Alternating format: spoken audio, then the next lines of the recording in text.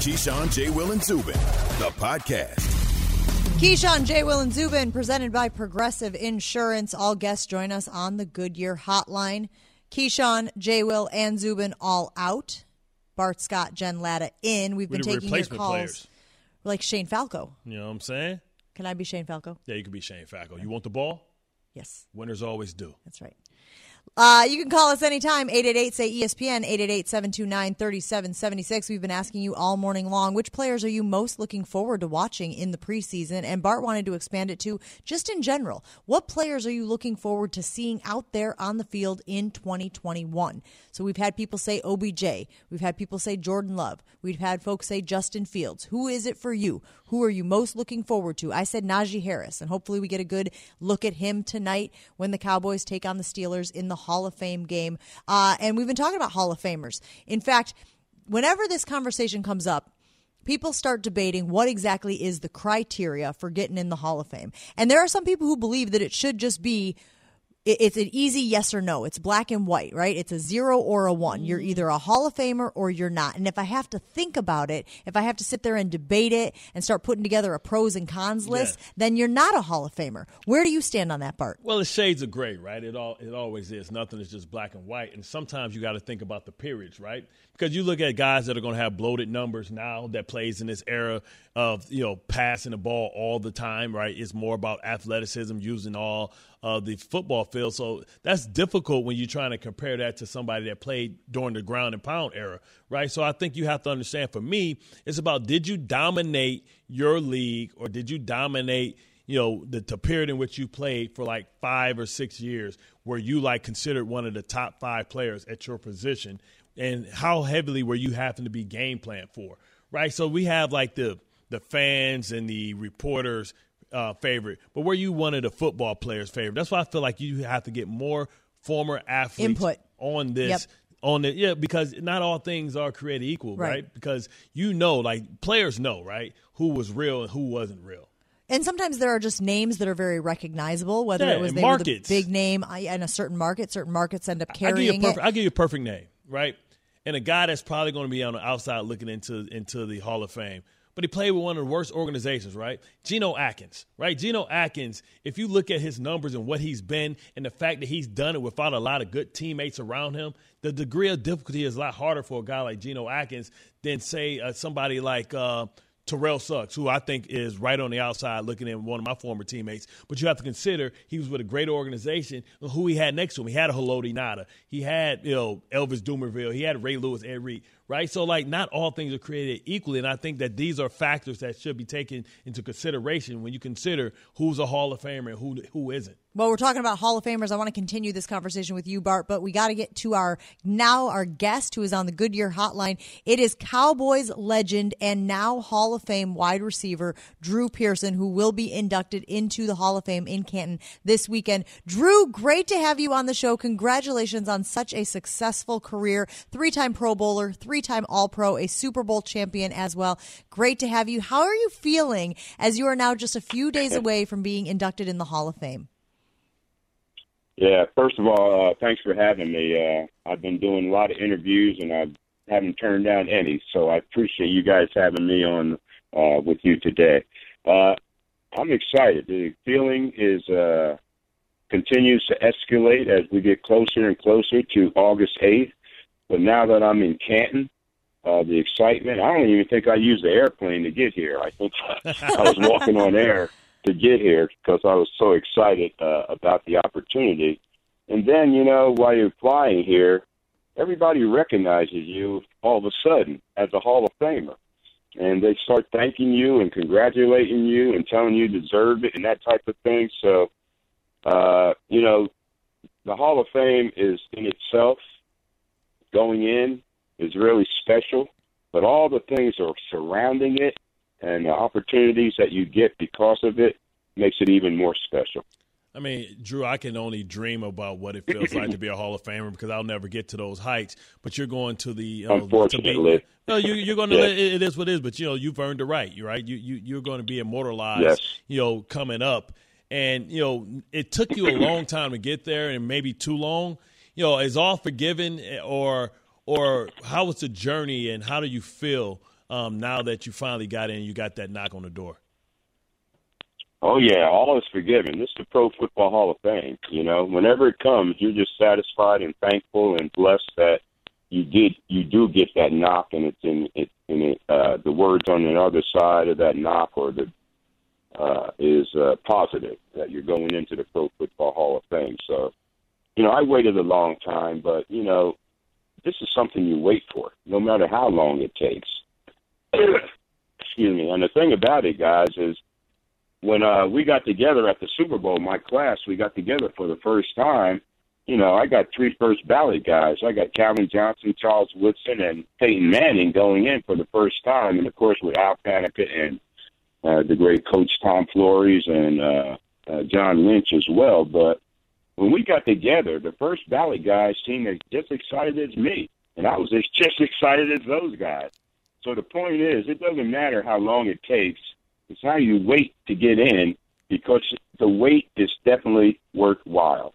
And now, you know, when you look back, you don't even think about the wait.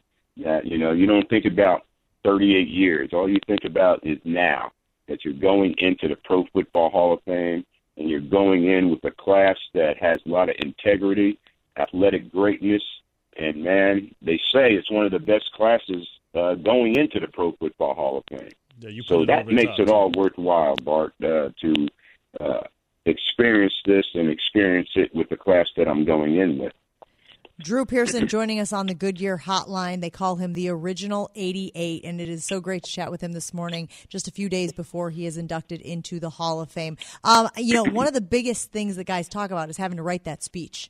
Right? It gets a little nerve-wracking. You want to make sure you remember everybody. You want to make sure you tell a story, maybe a little laughter here and there. Have you written your speech? Are we good to go on that? How are we feeling about delivering this very important speech this weekend? Oh, yeah, the speech is definitely written. We had to turn in our first draft to the Hall, I guess, to critique it or whatever they do, but we're limited in our time that we have to present for an acceptance speech. So it has to be tight, and you have to really focus on why you're there. And for me, I'm going to focus on the NFL, the Dallas Cowboys, the organization, my teammates, and then all you have time for really is your family, and you focus on that. And, you know, guys, I was putting my speech together as I was writing it, and tears came to my eyes. So you guys better get your tissue ready. I might make y'all cry when I deliver my speech. And I appreciate that you're going to follow the rules, that you're being respectful of the parameters that they have in place. But, Drew, what are they going to do? What are they going to do? You go along. They're not playing you off. This isn't the Academy Awards. They're not grabbing a cane and hooking you off. I mean, I've seen guys. Coming out. They're not doing that. So, you know, I say you turn in the speech and then maybe you ad-lib a little here and there. Right? You're already in the Hall of Fame. Don't give away my game plan, okay? They're not kicking you out. I've been thinking about doing that, for sure. But, yeah, I've been thinking about doing that. And, yeah, it's going to be tough. And, they got me going first, so I pity the guys that have to follow me, because you guys know I can shout pretty loud without a microphone. I don't need a microphone to get a message across. And so even if they cut me off, I might not be cut off simply because they do. But they're being really restrictive about this, and we're all trying to abide by the rules that they want us to abide by in this situation. You know, we wish we could express ourselves like Ray Lewis did when he took 48 minutes to deliver his acceptance speech. But we're not going to get that opportunity. So we got to condense it and make sure we focus on why we're here in the Pro Football Hall of Fame. And like I said, for me, it's the NFL, Dallas Cowboys, and my family. Oh, Drew, Jen said something that really stuck out to me. She said you were the original 88, and since then you've had the guys like Michael Irvin, CeeDee Lamb, now, and what do you feel about that? You're one of the very few Hall of Famers or athletes that started with one team and only played for one organization. How much pride do you take in that, and how much pride do you take in the fact that, 88 is only given to a receiver that they hold to the standards of you? Yeah, that's a big deal for me.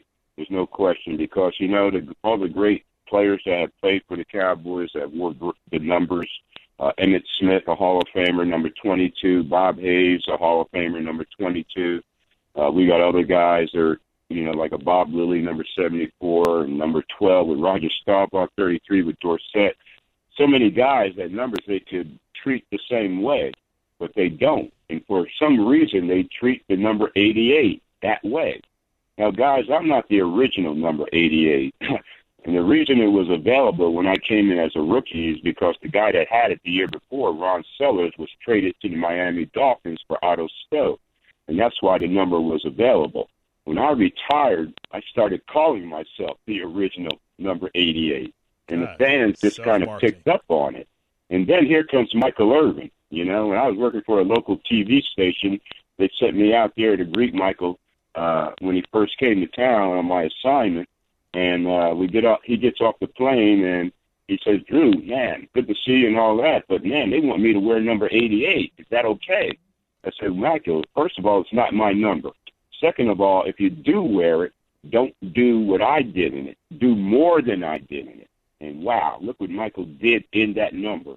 So now we got something going. Now we got a legacy going. And then they preserve it and not use it until Des Bryant comes along. And his first 8 years wearing that number, he lived up to the double eights. There's no question. He retired or left the Cowboys as the all-time touchdown leader for the Dallas Cowboys, wearing double eights.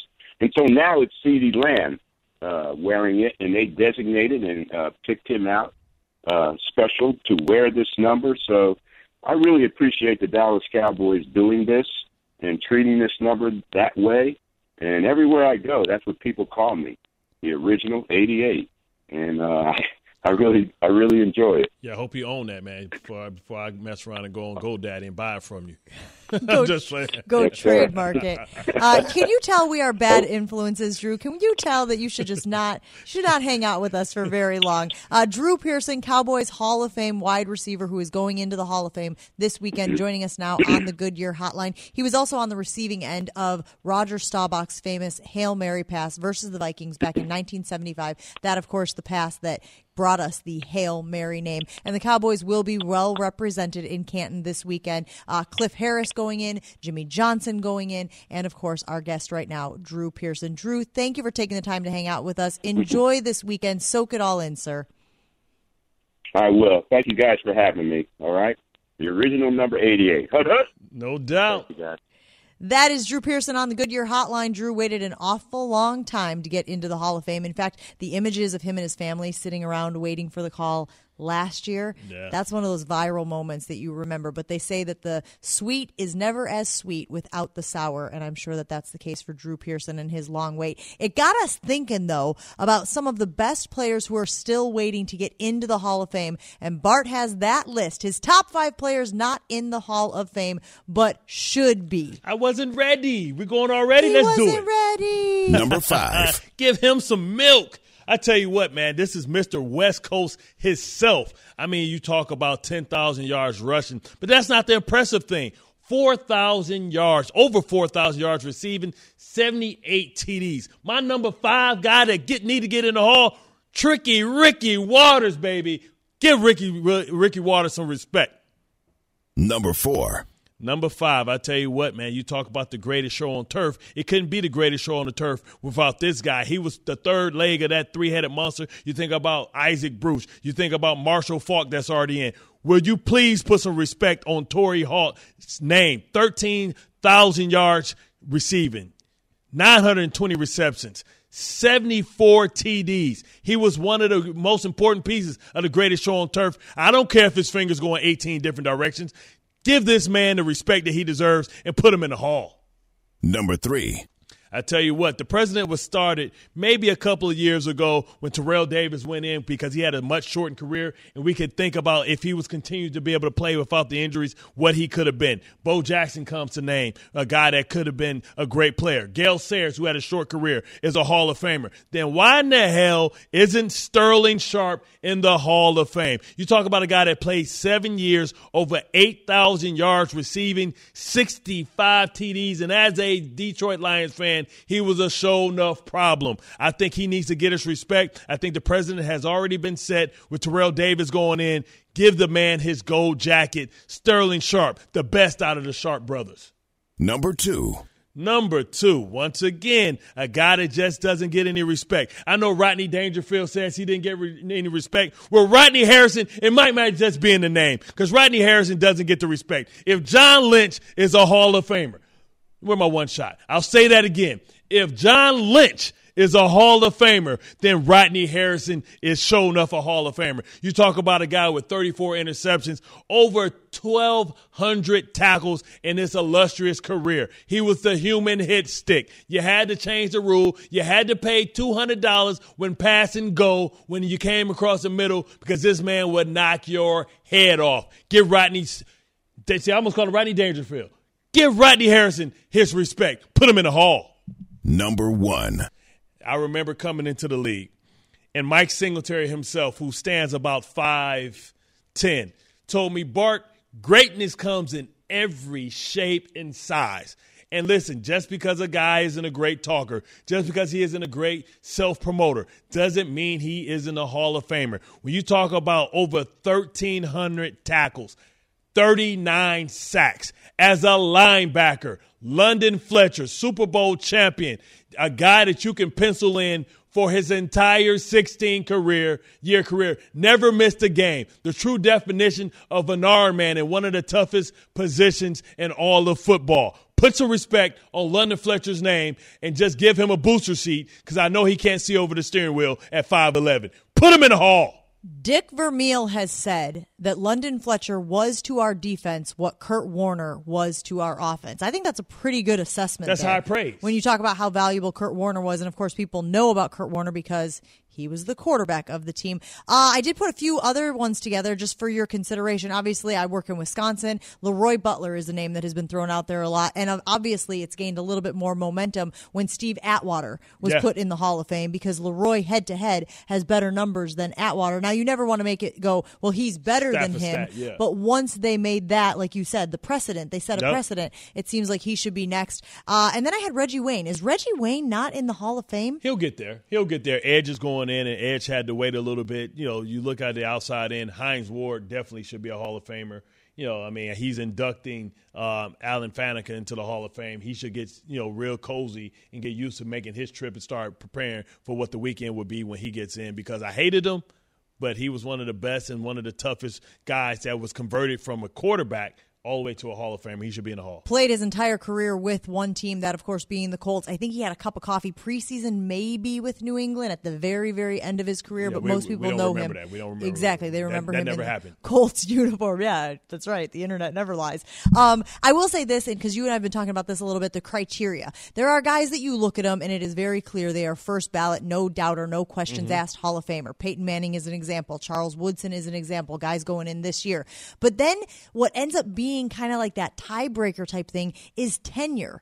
You were saying you should have to play a certain number of years in the league. 3 is too few. So what is the threshold for you? I mean, when you talked about Sterling Sharp, I think he played 7 years in the league, and it was injury. He had injuries that plagued his career. He hurt his neck. But so what is it? Is it 4? Is it 5? Is there a number that you, in your mind, you go if you played 5 years, if you at least played 5 years, and your numbers are up there with the greatest in the game, you just need 6 dominant years.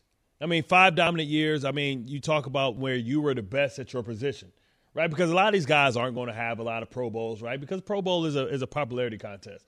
But you look at all pros. You look at the impact of the game. You look at what teams had to do to stop you. And what you did when they set their whole defense or offense to time to take you out. Like, what were you? We know it when we see it, and we know that Sterling Sharp was a problem. You talk about a guy that his entire career has never had less than 1,000 yards in a season. And I don't even think he played in a whole 16-game season. Yeah, led the league in receptions 3 different times. Right. It is so if he led the league in receiving it 3 times, he only played 7 years. And if he's a guy that had over 1,000 yards, and if that's 1,000 yards is the gold standard for a receiver, and he's never had less than 1,000 yards, how the hell is he not a Hall of Famer? The other thing that we talk about is, I've even seen our colleague Jeff Saturday's name thrown out there, and deep on those lists. You did top 5. It's probably more in the 20s. I don't know if I would put Saturday. I don't know how you quantify greatness at the center position. Like these, it's easy. Tell me. It's easy. It's how many sacks you gave up? No. It's not about the sacks. It's about the domination. It's about your ability to really be impactful in the run game. It's impactful and also being a guy that, most centers are good in run game but may not be good as far as pass protection. Like, we know it when we see it. I know for a fact, you don't have to ask me. I can look and say, okay, man, Rodney Hudson, Hall of Famer, right? He ain't even retired yet. I can look at Nick Mangold, Hall of Famer. I can look at, I forget which one, Marquise Mars, whatever, Pouncey, in Pittsburgh, Hall of Famer. I don't have to ask. I don't even have to hesitate. Jeff Friday was, Hall of very good. Friday. Jeff was the Hall of very, very, very good. Right. Right. But, the Hall of Fame is reserved for great players. In my opinion, Nick Mangold, Pouncey, Rodney Hudson, Hall of Fame. Okay, and this came up obviously recently when Julian Edelman retired, and people were trying to say that because of his postseason career, he should get some consideration for the Hall of Fame, to which a lot of people said, nah, man, that's bunk, that's bull, let's not even. It's okay for guys to have been very, very good, especially in the postseason, because that's when your performances matter the most, and not be in the Hall of Fame. And I think we need to wrap our brains around that distinction. Like, there has to be a ledge. Yeah. There has to be a line of delineation between the greatest to play the game at their position, and then those who are just really, really good, maybe even especially good during crunch time, but still don't deserve to be, in the hallowed halls of Canton. Yeah, I mean, Julian Edelman should be extremely proud of his career. And he's got rings, yeah, he's got rings, right? So it's like, listen, everybody can't listen. Hall of Fame is the best of the best. You're already part of the 1%, to even make it to the NFL. And if you're able to be as good as Julian Edelman was and be able to be as clutch as he was, I think, getting the admiration of his peers is enough. You know what I mean? But Hall of Famer, at some point, we got to draw the line. And even within the Hall of Fame, you got the Hall of Famers of Hall of Famers, right? You got guys that, like, people don't realize it's different levels in the Hall of Fame. Some people got the suite. Some people just in general admission. You know what I'm saying? It's nothing to be ashamed of, but we got to agree at some point we got to have if we got so many people in, it's got to be a top 5 of the top 5, right? You know what I mean? It's like a big difference between. And I think that goes back to what I said before about the guys where you just look at them and, it's like the guys that you inducted into the Hall of Fame and you didn't need to list their resume. You didn't need to tell about their accolades. You could just say their name, Brett Favre. Yeah. And people are going, yep, Hall of Famer. No Phillip question. Rivers, you got to pause. Like, correct. But Peyton Manning, who's going in this weekend, no questions asked, Hall of Famer. Okay, he became cardiac Kemba at MSG. Can he now resuscitate the Knicks? That's next on Keyshawn, J. Will, and Zubin on ESPN Radio and Sirius XM Channel 80. For the Knicks to finally get someone like that has a name, he's coming back home to New York. He's undersized, so there are defensive issues and all that. I understand the size issues, and when they get to the playoffs, I just think that he is going to succeed there. This is Keyshawn, J. Will, and Zubin. For the ones who get it done, Grainger offers high-quality supplies and solutions for every industry, as well as access to product specialists who have the knowledge and experience to answer your toughest questions. Plus, their commitment to being your safety partner can help you keep your facility safe and your people safer. Call, click Grainger.com, or just stop by. Grainger, for the ones who get it done. Hi, it's Mike Greenberg letting you know ESPN Bet is ready to take you through all the biggest sports moments this spring. The official sportsbook of ESPN has exclusive offers and markets from Scott Van Pelt, Stephen A. Smith, and me, plus many more. From the playoff intensity to finally getting out to the ballpark, there's no better time for sports fans. Sign up today. New users get a bet reset up to $1,000 in bonus bets if your first bet doesn't win. Download ESPN Bet today. What a play. Must be 21 plus and present in select states. Gambling problem? Call 1-800-GAMBLER. Terms and conditions apply. See app for details. Keyshawn, J. Will, and Zubin here. We're presented by Progressive Insurance. He's Bart Scott. I'm Jen Latta, holding it down for the guys, and we are so pleased to be joined. Here it is. Give it to me. I don't tell what I really want from Stephen A. Oh, what do you really want from Stephen A? I want the truth. The truth. Okay. Stephen A. Smith joining us now on the Goodyear Hotline. Great to hear from you, Stephen A. Always a pleasure. And we get to talk about your Knicks. I know the other day you were waxing poetic about the acquisitions to the Lakers, specifically Carmelo Anthony, but you are a Knicks fan at heart. Your reaction to them bringing Julius Randle and Kemba Walker to the squad? Well, I'm good with it. I think that when you look at Julius Randle, it's right about the number that he deserved. When you see some of these $200 million contracts and what have you, clearly he wasn't somebody that deserved that. When you talk about his 4-year extension, obviously for a max deal for him was around that number. anywhere from 110 to $120 million. I think it's about right. When you average 24 and 10, you're the most improved player in the world. You still got tremendous upside. You can invest that kind of money. It's close to $30 million a year. That's about right for him. And I think he deserves that. Plus, it still gives them some cap maneuverability. In the case of Kemba Walker, my question is only about his knees. It's not about his heart. It's not about his guts. And it's certainly not about his game, because when healthy, we know what he's capable of. We know what he's doing. When you couple all of that with the fact that he's a Bronx native and he'll be coming back home and he'll be highly motivated, that definitely is a plus as well for the Knicks. And I think that they've upgraded at the guard position because you got him and you retained Derrick Rose and you still got Emmanuel Quickly. So I think you're really good at the point guard spot, assuming that both he and Derrick Rose can remain healthy. When you look at Fournier coming in, I'm not that high on Fournier. He's no scrub. I know he can play. I know he's good for 17 or 18 a night. I know he can hit a perimeter shot. He certainly can hit a three. And to get him at the number of $78 million, I certainly like that, because, again, it wasn't an exorbitant amount of money when you consider today's NBA economy, the cap space, et cetera, et cetera. So all those things being considered, I think we look at the Knicks right now, and although we view their ceiling as being something that's going to be approximately the Eastern Conference semifinals, at least they're not taking a step back. I'm happy about that, and we go from here. Stephen A., that's what I really wanted to ask you, because this team was the 4th seed last year, but we know that was fool's gold. If Miami would have been healthy and didn't have the COVID outbreak, we would have think that maybe they would have been a little bit farther behind. Where would you put the Knicks before the Kemba deal, and where would you put them after in the Eastern Conference, packing order? Well, I think that they're a top 5 seed in the Eastern Conference. I think without Kemba, you're talking a 6th or 7th seed. I think with him, you're talking a top 5 seed. Now, obviously, you've got Brooklyn and Milwaukee, Philadelphia. You've got Miami and Atlanta to consider. I think the New York Knicks have an opportunity to squeeze in between Miami and Atlanta during an 82-game regular season. The way that Thibodeau has those dudes playing defense night in and night out, I definitely think that they can end up finishing as a top 5 seed in the Eastern Conference. That's how I view them right now, and I'm good with that. Stephen A. Smith joining us on the Goodyear Hotline. I noticed that you didn't mention Chicago, who obviously made a lot of moves over the last week or so. They last made the playoffs, I think, 2017, I want to say, so trying to end that drought. Do you like the moves that the Bulls made, or do you think they didn't do enough to put them clearly in the top 5 that you just listed? I don't think they did enough. I like the fact that Lonzo Ball is a point guard. Listen, he can play. He's not a scrub, but I've never been exceptionally high on him because of his lack of assertiveness. I know that he can defend. I know that he can play the point guard spot. I know that he can clearly pass, but he's not his brother. His brother is a guy in LaMelo Ball that's the reigning rookie of the year, that's a special talent, that's very, very aggressive and very assertive. I once had an executive told me he can't really shoot that well, but he doesn't know it, and you can't tell him that, because he's putting that damn ball up. That's LaMelo's attitude. Whereas Lonzo came into the league looking as if he was perfectly content to dribble the ball past half court and then pass and go hide in a corner.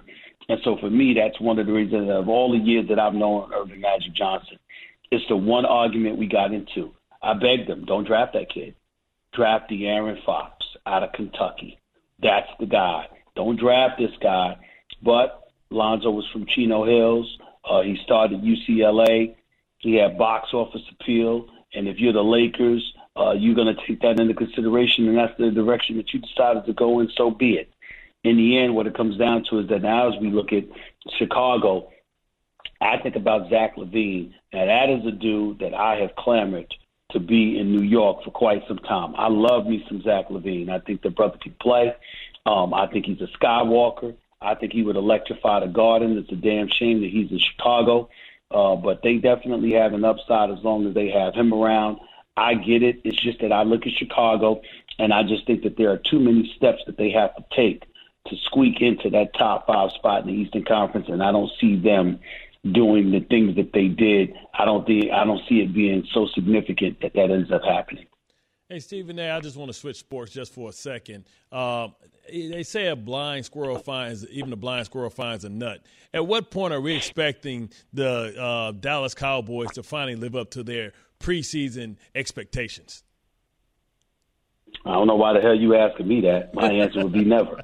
I mean, I don't know why you're asking me that. I think that the Dallas Cowboys are clearly an elite team on the offensive side of the ball.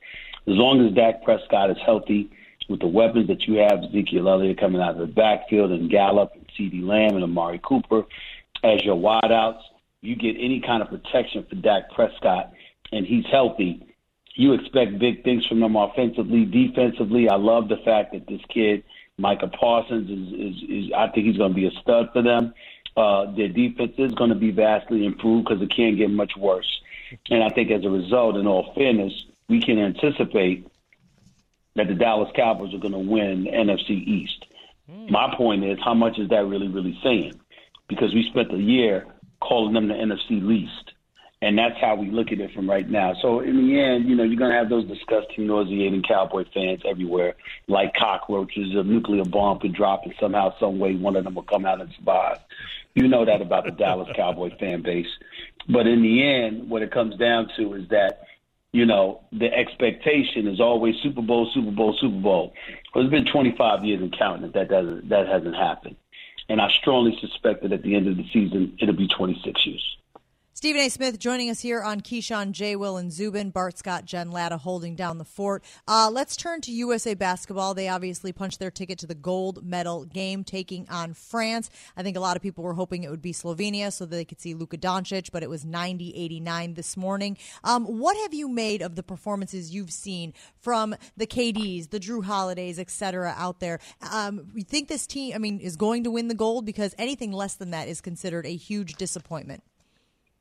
Well, I definitely think they're going to win the gold. I definitely think they're going to beat France. I thought they were going to beat Australia, and that's exactly what they did. I didn't expect them to have to overcome a 15-point first-half deficit, but give Australia credit. They knew they were going to play the United States. They planned for it for a long time. They care a great deal like that. They got an experienced veteran like Patty Mills to help lead the way, who dropped 15 points, and we saw that Drew Holiday had to ultimately put him on lock and key in order to neutralize what Australia was doing. But in the end, when you look at Team USA, let's just call it what it is. When we look at the NBA as it's presently constructed, we've got a league that's over 70% black, but you've got a number of European players in the game. The game has been globalized, successfully so, I might add. And it's no longer going to be a cakewalk. Whether it's Spain, whether it's Australia or somebody else, these teams are going to be able to give you a run for your money. That's just the reality of the situation, and you've got to pay attention to that. Team USA went into this competition not believing they needed bigs, and so as a result, they were severely undersized with Bam Adebayo and Draymond Green essentially as their bigs, unless you want to count JaVale McGee as somebody that's going to get some playing time.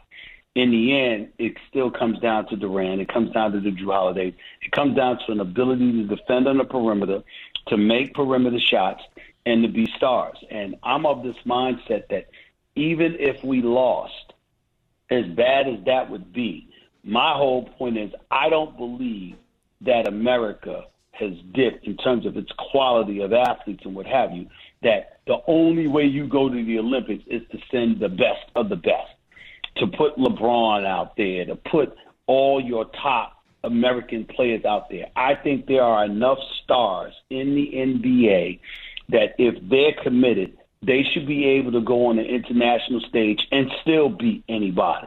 I truly, truly believe that. And so I'm happy that they're in the gold medal game. I anticipate that they'll win. And I'm happy. I'll be very, very happy if they pull that off, because everybody on that team is not a quote-unquote A-lister. But I have never believed that Team USA needs to do that in order to win gold. And I think it's important to send that message, just like it's important to send the message that it's not just one coach. I love the fact that Greg Popovich is there, and I hope that next go-round it's another coach there. I was adamantly opposed to Mike Krzyzewski coaching the Olympics in 2008, 12, and 16. I didn't mind him doing it one, but I thought it gave him a clear, decisive advantage as a collegiate coach to be coaching Team USA. That was to the detriment of opposing collegiate coaches that had to compete with him from a recruiting standpoint and otherwise. I didn't think that was fair. And I think that when you look at the athletes and I think that when you look at the coaches, we're so great, we should be able to send new guys every 4 years and still win. That's how I feel about it. Always insightful stuff from our friend Stephen A. Smith, a Hall of Famer on this Hall of Fame Day game tonight in the NFL. Appreciate you, Stephen A. We'll talk to you again soon. Thank y'all. Take care. Keyshawn, J. Will, and Zubin is brought to you by Goodyear. Movement is always driving us forward, whether it's on the track, the court, or on the field. Every move we make, every road we choose to go down, and every single mile marker we pass leads us to find out just how far we can go. Goodyear, more driven. Who are you most looking forward to seeing for your favorite NFL team during the preseason? We put the call out all morning long. 888-SAY-ESPN, 888-729-3776. It's caller roulette after Bart has this from DoorDash. DoorDash here with the Summer of Dash Pass. Right now, Dash Pass members are taking $10 off groceries, alcohol, pet food, and more. Need a nightcap? $10 off. Got a cough? Get relief delivered for less. Want to surprise your crush? Send a gift and save. Try Dash Pass for free and get special savings, exclusive menu items, and $0 delivery fees year-round. Get more from the neighborhood now with Dash Pass and the DoorDash app. And stay cool out there. Terms and conditions apply.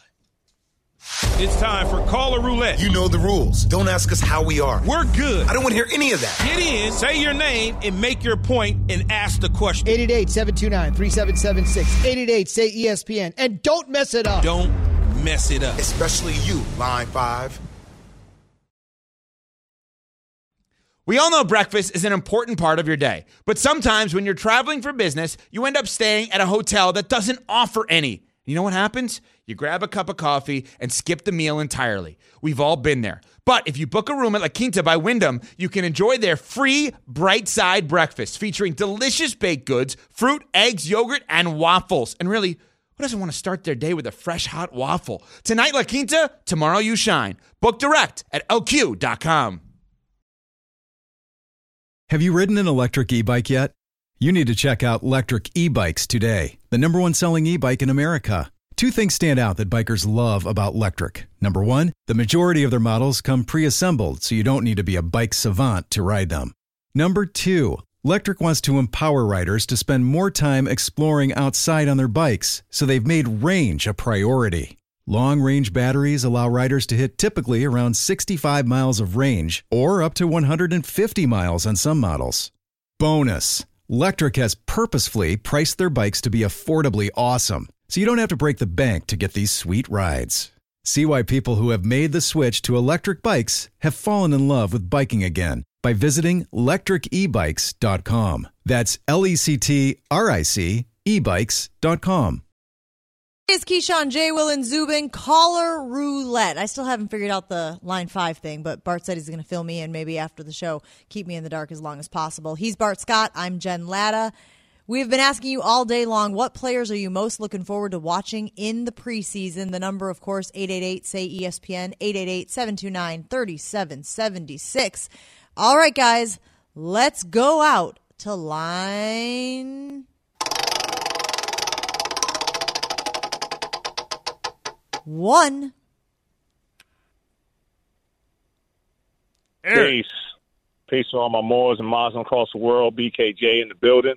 My question for you all, I have 2 of them, but I'm going to go ahead and hit you with one and stay on topic. The team that I'm most likely looking forward to see the most is the Denver Broncos. And the reason why is because of that wide receiver core.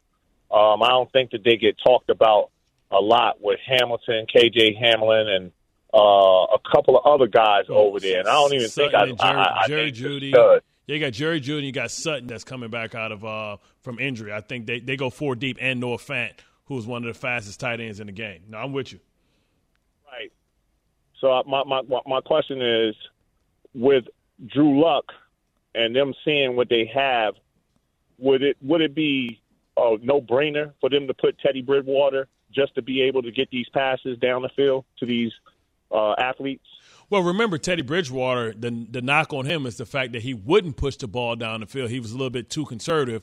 I think when he went to New Orleans a couple of years ago, he started to push the ball down the field because he understood that was the narrative. And then when he went to Carolina, he's decided to start taking more risk. Remember, Alex Smith used to be like that, and his game changed when they drafted Patty Mahomes, and he knew that he had to push the ball down the field. I think that's the safe way to get the best assessment because we assume that Teddy Bridgewater is just a bridge to the future quarterback, which is we thinking Aaron. All right, let's continue here with caller roulette on Keyshawn, J. Will, and Zubin. Guys, spin the wheel. Let's go out to line 3. Line 3. Yeah, Pablo from PA, Philadelphia. What's up? I need to know what's up with Ben Simmons, man. Is it fixable in Philly? Can he play this year? Man, I mean, we just saw like Carson Wentz have to get shipped out. Not everybody's built to handle the scrutiny and the criticism in Philadelphia, and it looks like Ben Simmons has played his last game there. I don't know if it is fixable because I don't know, a guy that's only, probably attempted 10 more three-pointers than me can really play unless he wants to be a small forward and not be the point guard. I think they need a point guard that can score and facilitate as well. At this point, I don't think he has the support of Joel Embiid. I think Doc Rivers is not a guy that he drafted, so he has no horse in the race. It's about Philadelphia realizing that he's not Wilt Chamberlain. You're not going to get a James Harden return, for Ben Simmons. I think it's almost laughable now that last year that Philly kind of turned down the opportunity for a one-for-one trade, James Harden for Ben Simmons. If you missed Bart's rankings earlier in the show, he ranked his top 5 players not in the Hall of Fame. That, of course, because this weekend is the Hall of Fame enshrinement in Canton. Hall of Fame game taking place tonight between the Cowboys and the Steelers. You can check out his rankings in the KJZ podcast. Bart's rankings are brought to you by Dell. For your small business needs, call a Dell Technologies advisor today, 877-ASK-DELL. Hall of Fame game tonight. We will continue doing caller roulette here on ESPN Radio. Keyshawn, J. Will, and Zubin on ESPN Radio, ESPN2, Sirius XM, Channel 80, and, of course, your smart speakers. Go ahead and spin the wheel.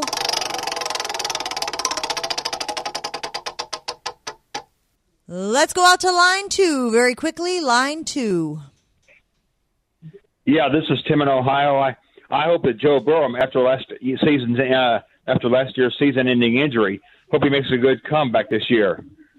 I mean, I think, listen, they've done a great job. It's time for Williams to step up and prove that he's a number one lineman. But you think about going out and get Jamar Chase. You think about T. Higgins. I believe T. Higgins out there. I'm not sure the other receivers. But he has a nice receiving squad out there, and he should be able to shine. Burrow, one of those guys, you and I were talking earlier in the show about how much weight you should put on preseason numbers or training camp numbers, right? Yeah. He went like 5 of 11 or 5 of 13 or something like that. People were like, Joe Burrow not looking too good. Should we panic? Bart, you say no. Don't worry about that. You don't know what they're installing. You don't know what the goal is of each workout. Just take a breath. Enjoy the game tonight, guys. He's Bart Scott. I'm Jen Latta. Thanks for watching Keyshawn, J. Will, and Zubin. I holla.